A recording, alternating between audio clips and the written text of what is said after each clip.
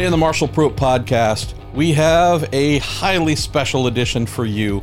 Wanted to look back the absolutely amazing LMP1 wars that included Peugeot and their just spellbinding 908 HDI FAP, this twin-turbo V12 powered diesel monstrosity that was, without a doubt, the car that contained the highest performance capabilities during that era, where they went head-to-head with Audi at Le Mans and on an international stage, what we would say is the precursor to today's FIA World Endurance Championship. So I figured who better to bring us inside this amazing effort, French national effort, than to go to our pal Sebastien Bourdais, son of Le Mans, Pedro Lamy, Portugal's Pedro Lamy, the third and final member, England's Anthony Davidson, coming into the Peugeot effort after his Formula One career wound down. And I'm just telling you right now, although the achievement by this team was simply incredible and the vehicle itself should be feared, prayed to, bowed to, you name it, there's also some non-excellence, some hijinks. Over the 45 minutes or so that we had together at Sebring, we hear about numerous broken bones, tendons snapped, cars barrel rolling and flipping, leaving the track, and we're also regaled with the truly fearsome performance capabilities of the original 908. We also get to hear some fascinating technical details, revelations about things both impressive and how the heck did they finish the race. All manner of fun stuff being taken inside this former program, also knowing that Peugeot's coming back here in a year or two with a brand new Le Mans hypercar effort. Fun to know where they were before we get to wherever they're going next. We also have a part 2 that I'll bring out here at some point in time with Bourdais and his countryman and good pal Simon Pagenaud. Had another 45 minutes, maybe an hour there. A lot more laughs and a lot more, oh my goodness, type revelations about what took place inside the Peugeot Sport 908 LMP1 effort. Let's say thank you to Cooper Tires and the Justice Brothers, TorontoMotorsports.com, Bell Racing Helmets USA, and get going with our good pal Sebastien Bourdais, Pedro Lamy, and Anthony Davidson from Sebring in March of 2019. So Pagenaud's not going to be here till 7 because he is a very special boy. It's always complicated with him. Well, we will start with the uncomplicated trio here. Who wants to just share some at least initial reflections on this program that, we will be looking back at this as one of the all-time great programs in sports car racing, yeah? Yeah, I'd start with Pedro, because Pedro was at the very beginning of the program. I kind of joined in a few months after, but Pedro, you've seen it all. You've heard it all, so... Yeah, it's true. I start since the first day with Nicolas Minassian. We just did the first laps with the car. Nico started, and then I went to the car and I drove. So it was the first day, and then Stefan Sarrazin as well. Was it? Paul Ricard was the first baby. It was amazing, the power. That's what I was going to say. What were your first... you've driven Formula One, you've driven many fast things, but what was that initial sensation like? It was an animal. It was very, very brutal at the beginning. I thought, wow, it's impressive. And at the time, everything we had to set up power steering, something that we had to set up at the beginning. But the power was amazing, and the low power, and it was not revving at all. The engine was power since the very low revs, and power all the way through, and then we had to change because the power was fantastic. Driving a diesel when I used to drive a normal engine that revs much more, that engine with low revs and the power had was really strange at the beginning, but then we got used to it. Yeah, to the point that you had to, they blew every gearbox there was, they blew every bevel gears there was, and even pretty late in the program, there were safety on the torque delivery, and it was completely backwards to everything else we knew, right? You were going in uncharted territories where you were getting more power as you were upshifting. That's you were getting a kick every time you'd upshift, and yeah, they had to reduce the torque to try and not break traction, to try and not blow up gearboxes, components, transmissions, everything. Pedro, how long did it take until it was like fully functioning and a reliable car? When you arrived. When you arrive, everything. I mean, I didn't want to take all of the credit, guys, but I never had any of these issues. It took a couple of years. Like the power steering was probably the last thing that got figured out once we went to the hydraulic power steering, because the electric was just binding up, and it was. Oh yeah, you don't know about that? No. Oh, for 2 years you could not counter steer in the 908. That was pretty awesome. What? Yes. There were some very lonely moments at the wheel of the car. When the steering would go dead solid at whatever angle of counter steer you were at, and that was that. So how do you manage? Is that just throttle then? Even though you're don't look at me. It was like I say, it was perfect. Great experience. Right? We had, Spa.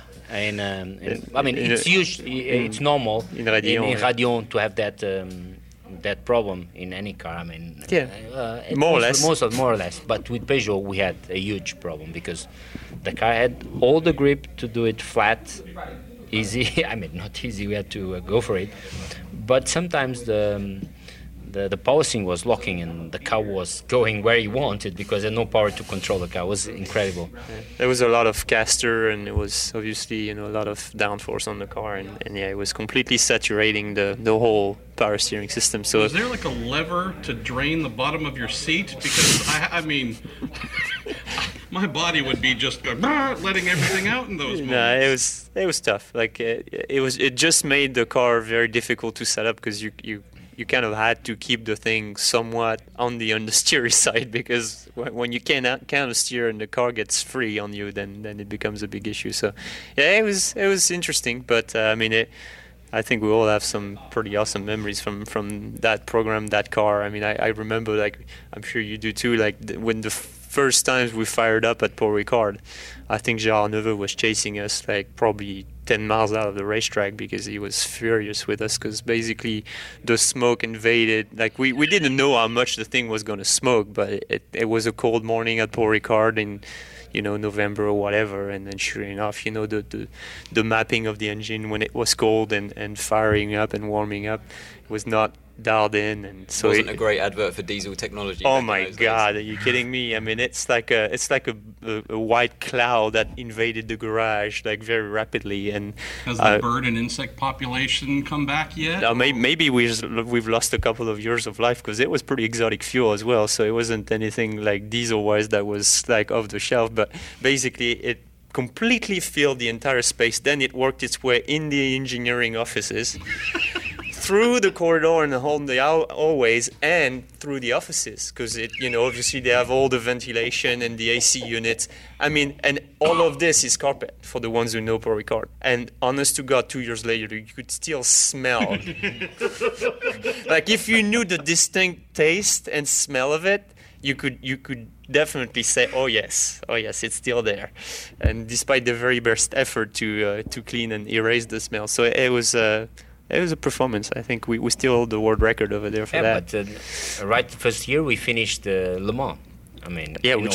Which was to our surprise, because the car had never completed a 24-hour simulation whatsoever. Like not even close. Like, to be honest with you, we showed up at Le Mans, all 6 of us, and we're like, so, what's your prediction? Like, how long do you think we're going to go? What time's your flight home tonight? I don't know. So they did go, like, all out in qualifying, and Steph put the car on pole, and, through a great effort at night, at the last minutes, I think, of the qualifying, if I remember well. And then, at the drop of the flag, the Audi is just, like, dropped us, because like clearly the engineers and the engine guys had just detuned the thing like properly, so we're not really a factor in the race. But I guess the whole thinking was like maybe we can dial it down enough that we're going to see through the most of the race. And yeah, one had an engine issue. We had a lot of uprights and wheel bearing issues, especially Stefan had a lot of them, because he was the way he was braking and trail braking and stuff, he was overheating them more than we were, some of us. But yeah, it was once we got to the end and then the rain came, and it was just that torrential rain, and yeah, it was ugly, and I think at some point I was in the car, and I think I can remember Serge in my ears just being like, "Are you sure it's safe to drive like at the pace you're at, Seb?" And I was like, "Well, what's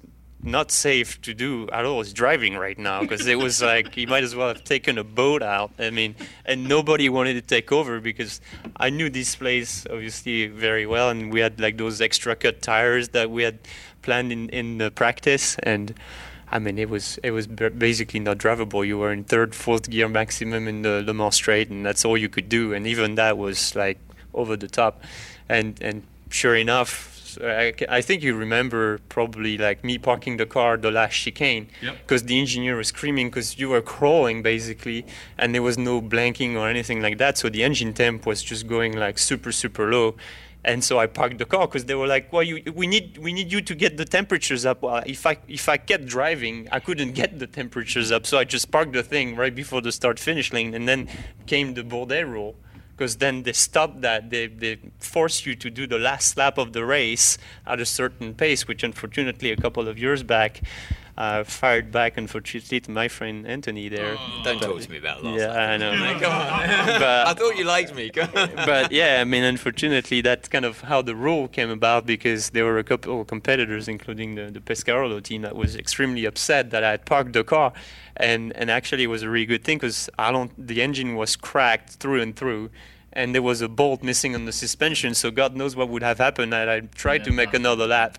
So So with all of that, you only know afterwards, and I just put it back in first gear and crossed the finish line, and here we were, third on the podium with everything I'm hearing tells me. Ant's timing was impeccable. Second, not third. Yeah, I never knew all this stuff. No, you missed a lot. You missed a lot of the early days. Well, I sent you that photo not too long ago, Seb. I found from 07 of you getting out of the car on the front straight and waving to the crowd, and you'd said, "Boy, you talk about working hard to earn a finishing position." That was just like it was like winning for us. Like I said, I mean, we didn't think we'd finish, so finish second. Are you kidding me? I mean, it was like. Not many people. Like a dream. Not many people realise just how tough it is for a race team and for the drivers as well to go through, an early development of a brand new concept. I mean, they'd never built that car before. They are, they're called prototypes for a reason. And to go there, to an epic race like Le Mans and try and finish the thing, 24 hours of racing is no mean feat. And yeah, if from those stories now I've never heard, I wasn't joking, and those early tests, you say the garage filling up with smoke and the whole track, people can't realise when they see the car running faultlessly out on circuit after years of development, they cannot believe how difficult it is to get over all those teething troubles in the early days. So, Seb, one of the first items, our pal Simon Pagenaud, who again will hopefully be here in a little bit, I asked him to share some thoughts, maybe some bullet points that might be fun for conversation. His very first one asked about team building in Chamonix. And I know, again, he started busting up when he saw that, and I assume Simon's going to have some great stories, but what comes to mind here? I don't know if it's R-rated, X-rated. It's a blind question, but... I guess it doesn't really matter. The time has passed enough that it doesn't really matter anymore. But yeah, there was some heavy mountain alcohol drinks involved. Not the time when Frank broke his leg, was it? There was that. Was that the team building before? Yeah, I think it was the year before. Yes, where he broke his ankle and drove like that. Was that the cycling incident? And drove like that at Le Mans. This was, the wink. No, I mean, you know, Frank has his feet were jammed in '96. In former Renault, and obviously his ankles are bone on bone solid, and so he can still do a lot of things, but sure enough we're playing soccer and he put the foot over the ball and tripped somehow, and because everything's locked in, it broke the fibula top and bottom. So yeah, and he drove like that at Le Mans. So imagine, and he was good training camp. And that another story, which is all to his credit, is because it was hurting so bad, he would switch and break a little bit left foot, a little bit right foot, a little bit left foot, a little bit right foot, and I don't know how you don't mess that up, because It is an absolute mind F. I just thought it's because he was To just- bipolar. I didn't no, realize. no. Okay.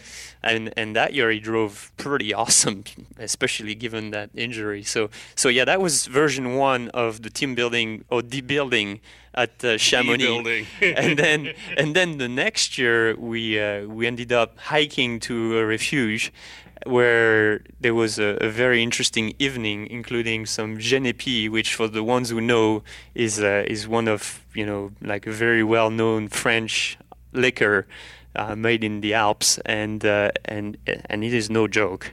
It's like 50% or something, and it's from a flower, but a flower that can bite you pretty well. Yeah, so I think of. Did you stay? I wasn't there. You were not there still? Jesus Christ, you missed it all. I missed all this stuff. But you were go, there, guys. This is, yeah. Yeah. So Pedro was there. Yeah, I was there. I think you missed the first one, no? Or did you come to the first one I was without? there, but then I had to leave at some point. Yeah. And when I broke my Achilles tendon. Do you remember that? Yes, I Just remember. But it was a playing, disaster. That thing was squash, cursed. I mean, It was cursed. you are very competitive, all the time competitive. So we had to fight to win any single second. Yeah, because it must have been 2008 the first time, and I was in the team in 2008. It was 07, just before the first race. I mean, it was January of. You did 07. I did 07, but I think. You come just for Le Mans. Maybe you didn't make the. Yeah, maybe. The I mean, I fitness was on in the first America one. at that point anyway. And so. I mean, I'm Yeah, thinking they need to hire 4 or 5 extra drivers. Make sure they all go to Chamonix because you don't know how many are going to survive. Are you kidding me? afterwards. There was Jean-Carl Vernet. He almost died in a mountain bike incident. Who was the reserve driver? So, yeah, no, just getting race car drivers together. Well, and I fractured a rib as well when I finally did make it to a Peugeot training camp. Fractured a rib playing rugby. With you, it was you. You barged. Remember, you barged into me. Yeah, it was. Oh, man. Pretty good. Yeah, now I come to that. Well, it Yeah. wasn't really rugby. I don't know what we were playing, but we had an Anything. oval-shaped Yeah, ball. It was on the win. rugby field with a rugby Yeah, ball, but it but turned we into weren't something playing. different. And then I managed to break a windscreen because you remember we were trying to pop those things in the goals, and I completely overdid it and went over the fence, and then there were all those cars parked at Toulouse of the staff, and the thing just bounced and hit the windscreen and shattered it. Yeah, it It was. sounds like a motley crew. The thing is, It that- sounds like we concert or could make a something like movie. that. yeah, like honestly, we the could thing have is made that a movie. every out of race that. weekend, when you get 6 guys together, every race weekend is like team building anyway. We have such a laugh in sports cars. It's so different from single-seater racing, where you're really against your teammate. You get 6 guys together, even if you're competitive and you want to beat each other on the track. There are moments through the whole weekend where you have really good belly laughs, and you don't need to do team building or training camps. You're all fit anyway, but the team, Everybody's, the team responsible feel for their like they own. need to. They take that responsibility to do it. Pedro, I like the mindset here. We're all fit. I know it's training, but since we're all fit, let's F ourselves up as much as possible. Oh, we were not trying to, but it just turned into demolition. And then, so that we did that hike to the refuge, we drink some, have dinner, and then the night goes on for the ones who want to stay. And then I don't know what happened between Simon, Frank, Jean-Carl, and maybe a couple others. But we're supposed to hike all the way up, like the mountain, the next day. So a few of us sensibly just went to bed or tried to go to bed because we were I always we're knew you were the sleeping smart in one. basically a barn, and so you see those beams and like no electricity, beams, low hanging ceilings, and you're sleeping up top. Okay, so we tried to go to bed because okay, we're gonna have to wake up at 5:30 and start hiking, and it's already pretty close to midnight, so it sounds like it's probably gonna be hard enough as it is. So we go to bed, and then those guys are just getting hammered, wasted out of their brains, laughing like crazy. We can't sleep, but we're having a good laugh in there and thinking like, oh boy, it's gonna hurt so bad tomorrow.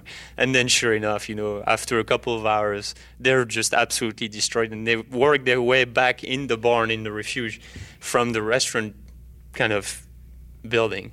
And as they're trying to walk in there, one guy, and I can't even remember if it was who it was, but you hear tuk tuk tuk tuk tuk tuk tuk, boom!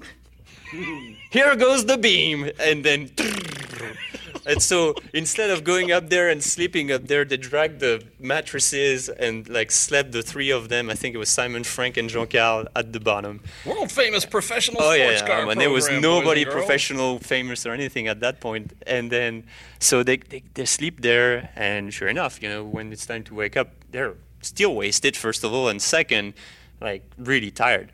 So one proceeds to wake Frank with a bucket of ice water. And that didn't go very well because I think he almost suffocated because he was still not quite capable of self-breathing, I think, at that point.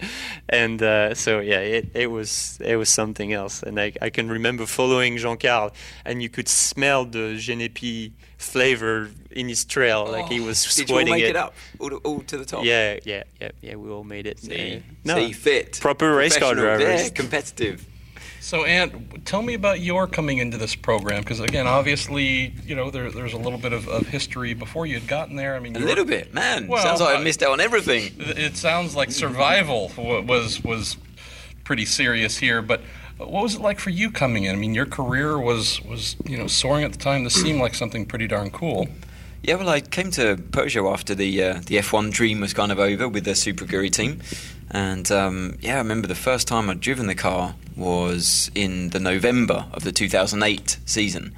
And what a beast. I remember just thinking, wow, I'm really pleased to find out that there's a whole other world of like a category of motorsport which is so close to F1. Because on your way up to F1, you're so blinkered, that's all you can see, it's all you want to do. Single-seater, it's all you've got your mind set on. So when I first got the chance to drive the Peugeot, I was so relieved and pleased, and I just thought, this is mega, this is exactly what I want to be doing. And loved every lap I did at Paul Ricard. And 2008 was still the big engine. It was the big engine, downforce. yeah. And what was that like? I mean, you're coming out of F1. I mean, what are you revving at that point? And F1 back then, 18,000 or some crazy number? I think peak power is at 17,000 or something. We were back in the days when you were revving up to 19,000. And now you've got what, 6, 5.5, 5? That's like 4, wasn't it? I think that it didn't really have a rev limiter as such because we just had the lights to change on. You could over rev it, but the thing just sort of ran like any diesel, just sort of runs out a puff, doesn't it? So we were changing around about the 4,000 mark, 3.5 to 4,000 mark. And the coolest thing about the Peugeot, I tell everyone that car had 1,250 Newton meters of torque at 3,000 RPM, which really made an F1 car kind of a bit sucky back then because they had something crazy like 400 Newton meters of torque at 17,000 RPM. But yeah, it was a real beast to drive, very quick, lots of downforce. And I loved it, and that's all I wanted to do. And it didn't work out in 2008 going into the 2009 season because Serge Saulnier was just sorting out my contract, and he got replaced by Olivier Canel. And Olivier Canel wanted David Brabham, and not me in the team back then. He thought the team, needed the experience, and in a way, he was right. He went on to win Le Mans that next year in the 2009 season. So I had to wait my turn until 2010. But I had thought that the chance was over after that test and that period where, I mean, it's so frustrating for a driver. I had the draft contract there, sent from Serge Saulnier, had it in my hands. I agreed it, and then it all went cold. Like, you wouldn't answer my calls, and I was thinking, what the hell's going on? What have I done wrong? And I didn't realise that at the political level, he was getting booted out, getting replaced. Brutal. Really brutal. But finally got my chance in 2010. And this was my first race, Sebring. This was my first race with the team, which we, unfortunately for Seb, that car, and my car crew, we went on to win. So first time out in the car, beginner's luck. Seb, we were hearing you tell us earlier a little bit, regaling us, talking about you're currently, well, you weren't saying this because you don't have that kind of ego, but we were mentioning you are still the lap record holder here at Sebring. Don't know if the for a few more hours. Yeah, we'll see what the Toyotas happen to do here. With and keep in mind this is an adult conversation, so you don't have to mind your words. But could you share some of that conversation of what it was like going out? What ended up being the ultimate lap record, was really never something you were trying to do. You said you were fighting to... Actually, Anthony, you did the preseason testing here, so you would know, but I think it was in the 41s that we actually were running like full tilt, low fuel. Was that 2010, yeah? Yeah, it must have been. 9, 10. The cars got a bit slower in 2011. It got slower in 9, and then it recovered some in 10, and then we went to the V8 in 11. But yeah, I mean, it was... I do remember that test. We came here with ballast on the car and everything just to try and slow the... I mean, they trust the drivers to a certain degree, but just in case we wanted to try and go a bit too fast, and that's the thing. Had ballast on the car. Like when you have 6 drivers, 2 cars to try and control the performance is actually no joke. It's hard because everybody drives different. It's super easy to like show one sector here, one sector there, one sector there, and then you put it all together on the theoretical, and then you show the true potential of the car, and now you've really look stupid. So in qualifying there was a heartache. It was 45-0 and nobody wanted to qualify therefore, because all you could do was look like an idiot, and nobody likes to look like an idiot. So I had the honor of being the idiot in 2009, I think, and hated every second of it, especially when Serge came on the radio and in the back straight on lap 2 after doing a slow lap 1 in 45.2 or 3, I think, and then I was on course for a low 42, and after 3 corners I heard pit now, and that was that. So. And that, I think, it's a brilliant window into the potential. So I think after that, Pedro had the honor of qualifying the car the next year. Wow. Oh, poor guy. But what was that like, though, knowing that, there's one thing about ultimate pace, and there's also the bigger picture of maybe not wanting to show your hand too much for fear of some equivalence of technology-type manipulation. It's just amazing to think that while we don't have many of them now, that we did have many of these vehicles then that were just otherworldly. You had to actually attempt to tame them as not to expose your full capabilities. The car was fantastic. If you look technology at the time, I mean, at the time the car was poor power, and it was amazed. We were always amazed how to just control our speed and not to show too much. Otherwise, we would burn all our homework, not the team, the Peugeot people, that they did a great car, and that I was involved in that project. That for me was the biggest project I had in my career. I passed through F1, or I was driving for Mercedes or some other manufacturers, but with Peugeot was the biggest project I have been, and with the highest technology at the time. Today, I mean, all this transition maybe to electrics or not, I don't know what's going to happen in the future, but looks like, and hybrid and everything, it was just the beginning. I mean, it was diesel, but then the things changed a little bit, and now is more hybrid and maybe future electric. I don't know. We will see. The thing that I know that I love most about this era, whether it was the Audis or the Peugeots, it makes me happy. It brings me to a happy place thinking of dragsters, right? There's a class called all motor, right? It's just, and that's all it is. It's just pure cubic inch, decimating the world. Yeah, but just hybrid nothing. Yeah. This is just what I think of in this LMP1 era. Now, granted, with the full hybrids that came on, I mean, again, I know it took things to a whole different level through small displacement plus big electric power. There's just, to me, a beauty and a purity of a big, honking twin-turbo diesel V12. I know, obviously, went to the V8 with the second generation, but still just this madness of mechanical, I don't know, death. Their answer to everything was just basically bolt as much downforce on the car, dirty downforce, basically. Didn't care about the drag because the engine would just pull through it, and that was the whole philosophy of the car. And and to drive that was pretty epic, because I've never had that kind of same torque level from an engine ever again. It didn't matter which gear you were in; the thing just pulled through it. The machine was just, it was a bit more it was old school. I mean, of course it was cutting edge at the time, but it was a basic car, really. Apart from the engine, that was where most of the tech was implemented into the motor, and it was just this ferocious 800 odd horsepower beast with all that torque, like I mentioned, that had these big straight wings on it. No real aerodynamic fancy sophistication or gimmicks, little flick-ups and turning vanes, blah, blah, blah. It was just a wing, a massive wing, and the Venturi under the car. As big as they let you put on. And the thing was just, the faster you went in it, the more downforce you got. It pulled through. I'll never forget sitting on the straight, the Mulsanne straight, and it was just pulling in 6th gear. You were into 6th gear really early. Like Seb said, you just raced through the gears, you pulled them early, you got more power as you went through the gears, and you just sit there singing along at 3,000 RPM, really low revs, and he's just pulling through all this massive drag that the thing must have had. I mean, if you compare it to the cars of today, so like the Toyota, it's so unsophisticated, but I think there were 9 radiators on that car, if I remember well. Yeah? Yes, that's how many, because that thing was making a lot of power, but obviously you had to cool it down.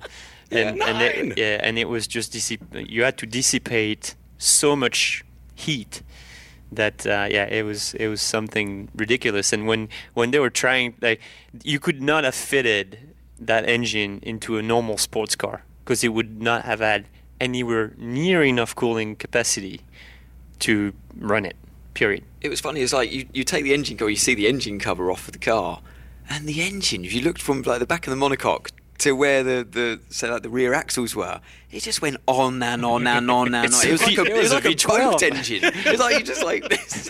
It's a V12. I mean, that thing, I think they saved something like a couple $1 million worth of injectors when we downsized from the V12 to the V8, because those things were that expensive from Bosch, and it was like a massive saving just on the injectors from cutting 4 cylinders off of the thing. I remember that. Tell me about going to that twin turbo V8. Like when we hear McNish talking about driving the Audi R10, he says it just feels like he had this huge backpack on his shoulders because there was all of this weight, really creating a pendulum effect in the car. I don't know if the 908 was similar, but I was going to say actually that it is very heavy. Obviously, a V12 diesel engine, it's going to be heavy, and to get the thing to the weight allowance was, to the weight tolerance was a hard achievement. I think a big achievement for the team. But in the same way that batteries weigh a lot today, and Toyota and Audi and Porsche are struggling to get their car to the weight limit as well. Different technology, but the same problems occurred.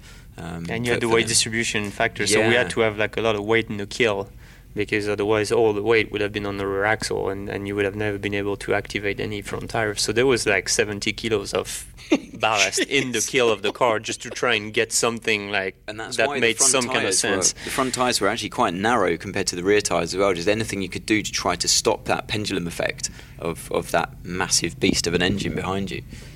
What was it like going to the V8 from the V12? I always imagined that, again, vehicular dynamics would improve.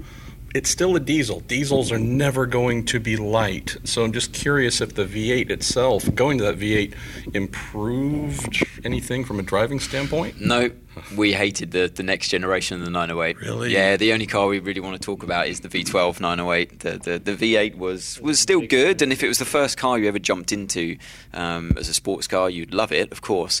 But it was a downscaled version. It was like a 908 light, if you like, and it just wasn't the same. You didn't have the same power. The car was a bit more sophisticated aerodynamically, but it was never the same car. You had the wheel dimensions changed as well, so you had much wider. Basically, you had the same width of wheel from front to rear, so it changed a bit the balance of the car and the feel, which we all just preferred the stability of the original V12 908 over the V8 car. Yeah, I agree. I mean, it's the V12 was fantastic. If I have to say something, I believe Peugeot when arrived, it just come with something really new against Audi. Audi was our main competitor, and they look past. They look old and no upgraded. I mean, they were not strong enough for the technology Peugeot brought into the competition. That's my feeling and it's my opinion. And then Audi had to catch back slowly, and then they catch back. I mean, even in 11 they killed us. I mean, they killed us because they come with a new car, completely different. But they had to invest in. I think they had different people making the car, and they were alone on the market, and Peugeot come really strong into the business, and they did a great job. I have to say especially that. with the budget, because it was a fraction of the Audi budget, and like all of the money was like into the performance of the car. And I think we got bit a couple of times with like quality control and suppliers and this and that, but ultimately, I mean, the performance of the car from the get-go 7, 8, 9, 10 was just superior. And then in 11, when Audi responded, they responded big, and there was a bit of a conceptual issue with the second version of the 908, because the 908 was meant to be running 46% of front COP and like with those big front tires, and the whole concept was running very little rear wing. And sure enough, we found our buddy Nick flying over the fence at Paul Ricard, and everybody scaring themselves with the car the way it was meant to be, because the concept was wrong. And at that point as well was the same. I mean, well, Mark had the failure. Puncture, he had the failure. But Nick just lost the car. Like the thing just was snappy. You know what? Did you drive before Nick? No. Still to this day, we needed him at that test. Yeah, we needed old moany Frenchman because there we missed him. Yeah, we were really quiet. Yeah. And nobody wanted. The car was snappy there. Yeah, it was difficult we to were drive. scared to drive it, and I knew I was thinking going flat. And the only two who would have said something was probably Alex and myself, and they weren't there. And we were not there, which maybe was intended because they didn't want to hear the moaning and the bitching. I don't know, maybe, but I just want you to know I'm writing down Moni Frenchman. But yeah, I mean, it was like everybody was scared, and Stefan was hanging on to it and driving it. Of course he would. Stefan would just hang on to anything. I remember him telling me, "You just got to say to the car, I am the boss. I am the boss." And I'm like, "What are you talking about? Just take the front aero out of the thing. This thing is scary." Yeah. And there was no taking front wing off of it. The only way was to put rear wing into it, and it killed the concept, because then the efficiency of the car became bad. And unfortunately, we almost killed Nick, who we found on the airport over the fence, flying backwards because he spun the thing at high speed when the thing finally let go on him. And then obviously. I thought when I went round. Were you in the car as well with me? We need to hear about this one with Nick and his aerobatic experience. What happened? He probably can't remember it himself, but yeah, me and Pedro. I wasn't there, but I heard wasn't there. That simulation. We jumped in the car. We heard it. That's the first thing. We were doing the circuit at Paul Ricard, where you went flat out in inverted commas around the left-right kink, and that's the place where we were all really struggling to hold on to the car. Because we didn't know at the time, and neither did the team, but the correlation was wrong to the wind tunnel. We were 5% out in our aero balance. 5%. So the car was a little twitchy. So every time we were saying to them, take some front wing out, or dial out the front of the car, just raise the front right height, or anything you can do, they were saying, nope, it all matches the figures properly. It's just it's set where it needs to be. It was tough. It was really tough. One of the most pointy cars I've ever driven. But anyway, we heard it all go quiet as Nick thundered down the main straight in Paul Ricard. We heard the slide. We heard it go quiet. And we legged it to the car. The teammates, we just thought, wow, we know where he is. We know exactly what's happened. And we basically back at the hotel. And we went round to the perimeter road as quick as we could. The drivers were the first ones there. And we were looking for the car on the track. Where's the car? Where's the bloody car? And it's over the fence on the runway. No word of a lie. They had to close the airport. The car was over the fence, and he was upside down or on its side.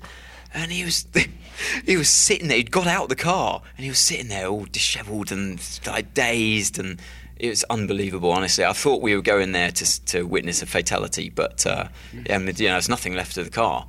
Nick, he didn't know where he was, and it was really bad. And poor Nick. I mean, it was going to happen to one of us at some point, basically. What was the conversation like about correlation, friends? Well, they fixed it. The problem is it came at the cost of the efficiency of the car and the performance of the car at Le Mans. And unfortunately, because of it, like the model didn't work anymore. Like we were just far too draggy, and we got our butt handed to us. Like at Le Mans, that's the only place actually that car, that the concept was like the absolute best for Le Mans, except we had to take downforce off of the front, and we could take nothing out of the rear, and so the efficiency was just terrible for the Le Mans track. And then Audi did a far better job on that, and they killed us, and we lost for 11, 12, 13 seconds. Yeah, we were basically a second and a bit too slow every lap, weren't we? And which kind of in Le Mans, if with all the safety cars and stuff, you can kind of keep within the fight. But any more than that, and you wave goodbye to the victory. But we tried. We drove our hearts out on that race. I still think it's one of personally my best races I ever put together at Le Mans. But we just didn't have the equipment to do it. We have a whole list here of interesting stories, Seb, which you've helped curate. Which one should we pick from? And we'll just keep going. We've kind of picked a few already, so it's just... I see Montagny's name here. Well, we need to wait for Simon on that, on most of those, because it's got some kind of Simon-related stories. So we touched base on the Chamonix thing. We touched base on Nick at Paul Ricard. I can't remember the Frank Montagny backstory in China. Do you guys remember that? No, I can't remember this. It just seems like there's always a Frank story, though. Oh yeah, Frank was always in the midst of things, like for sure. Somehow he just... Well, I'm also wondering if we should let these two gentlemen go prepare to do actually work. the job. Yes, because we're wasting their time here. They actually get paid to do proper things. Here I'm on vacation today, but. Well, you came here just for me, though. I feel so special. Yes, you So should. cute. You should. But anyways, just... No, they were great times. Really, really great times. I could sit here all night and talk about it, but unfortunately I've got to get in a race car now. Well, it's great to see you, mate. Yeah, and you. Pedro, I want you to know that when, I don't remember if it was me and Seb or me and Simon, where we just first started talking about this idea of, hey, we should sit down and talk about 908, and... You were on my list immediately because you're crazy, and I was going to have you no matter what. But I was asking Seb and Simon, well, who else? Both of them said, Pedro, period. We're not doing this without him. So just know the love and respect that you have here to be here. Thank you very much. I mean, we had a good time in Peugeot with Seb and Simon was fantastic because we raced together in the same car. The atmosphere in the team with Anthony. We had very good relationship with everybody, but when you are in the same car and you have a good connection, and you become like family, and we did well through the years, and was fantastic for me. But I would like to drive with Anthony, but we never had the opportunity. Yeah, we never did. They never did Lots actually. of testing together. Testing together, but nothing in the same car. But if I had that in your contract, you never wanted to be in the car. Yeah, I think. Shut up. Yeah. Yes, he had something against me. I don't know why. But no, joke. Well, we had the relationship inside the team was great. Everybody, but of course we want our car to win. We are very competitive ourselves to be fast, and on top, our car to win. But I would like to have your opinion. I don't know. And I know that Audi come back in 10 with a strong car, and but until then, Peugeot could win. 10 is still Peugeot was the one. Yeah, I mean 11 as well. I mean 11. That's when it flipped. Like performance-wise, like the Peugeot was. 09 was the only time Peugeot won Le Mans, but should win much more. 2008, 2009, 2010. Yeah. I mean, we had the fastest we were car. our own worst enemy, I guess. As far as the team, just in search of more and better, and just. Yeah, but it takes such a long time, doesn't it? Audi had been there before, They had built their foundation, and they were extremely good at just not stepping over the boundaries that would be reliability. He's right, absolutely. Compromised. It's like they knew the speed they could run, and no matter what the pace was, they just stuck to that their own pace and their own procedures and protocol, and they just I was telling Marshall the 2010 story where in the install lap, I remember distinctly getting in the car doing the recon and getting in the most unstraight, getting off Tertre Rouge, still in the kind of practice map, and going through the gears and watching the speed going 3x3s and still 2x2s and braking early because it was an install lap, and it was 338 or 341 or something ridiculous like this, and we were not even trying anything, and I came in the pits and I'm like, guys, what have you done to the engine? And yeah, they had gone to the dyno and after all the durability testing and found probably something close to 20 horsepower or something like that, and we all looked at each other and being like, oh my god. And inside I was just like, this is oh the my titanium Conrod stories. Yeah, and I was like, oh my god, I sure hope that it's not gonna backfire. And every single We did one, a bit more than that, mate. And every you single said all one the of old them. heads, though, all the old guys. in Yeah, all the old department guys were like, don't do it, because if you have a failure, if you're on the edge, you'll never know until they blow. And sure enough, just that 20 horsepower tipped the whole thing over the edge and blew every single engine. And to this day, I mean, unfortunately with Pedro, we didn't break the engine because we didn't have the time. The chassis delaminated, but at the first hour. But every other car we watched go into flames, and it was just at least the pain was over early for you guys. Yes, Yeah, it was the most you knew what was heartbreaking. coming. It was inevitable. Even the Orica car had the same I was thing on happen, pole, so, and yeah, it was going to happen to you. Pedro just was driving good race, and then you guys blew up, and Frank blew up, and then the Orica car blew up. And that was probably, I think, if you ask Monsieur Kennel, his hardest life and sports experience ever, it would probably by far be that one. I've never seen anybody that devastated. No, it was desperate, wasn't it? It was horrible to be part of the team that day. Yeah, the two distinct worst times at Le Mans was obviously the Toyota story in 2016, but that's a very close second. 2010. I mean, we should have wiped the floor with the competition by miles. Should have had 4 cars basically finish first, second, third, and fourth. Easy. We were about 3 seconds a lap quicker than the Audi. It was like no competition. I was walking down just past Tertre Rouge, going to shoot wherever, I don't know, just walking along, and behind me I hear crowds, and I'm thinking, I don't know what could have just happened, and I turn around and just see smoke and fire, and I'm thinking, oh my God. And then again, but to your point, it just truly one of the most demonstrative, we own this place. This is, and I'll readily say this, I have many friends at Audi. The original R10, a phenomenal car and all that. The 908, the original generation 908, greatest prototype of its generation. In terms of potential, I mean, again, might not have all the Le Mans wins that it deserved, but just in terms of fearsome vehicles, I've seen Toyota Eagle Mark IIIs and all the greatest GTP cars. I put that 908 right there. Thanks, Anthony. As a holy crap thing. So thanks for spending some time, guys. No, it's been brilliant. Yeah, thanks so much, guys. Yeah, and hope the people listening in really enjoy it as much as we have. Last thing, where the hell's Peugeot? He told us he'd be here at 7. He's still not here. No. But trust him. No. Well, we got one Moni French. We'll wait for a second. Can't trust the Simon. See you guys. Thanks again to this crazy trio for making some time. Look forward to getting part 2 done here at some point in time in the future with Peugeot and Bourdais. And if this is your first time listening, you might check out MarshallPruittPodcast.com. Almost 1,000 episodes waiting for your perusal, plus a nice little subscribe page where everything from Apple Podcasts, Google, Spotify, and so on sitting there waiting for you to hopefully sign up and get all that we produce the moment it is fresh and hot and ready. Thanks once again to our pals at Aston Martin for making Pedro available. Dragon speed there with Ant. And Seb just came down a little bit early, but thanks again to him and the former Ford Chip Ganassi racing team for letting our boy come in and sit down. And we'll close by saying thank you to you for listening, and also our patrons, that being the Justice Brothers, Cooper Tires, TorontoMotorsports.com, and Bell Racing Helmets USA.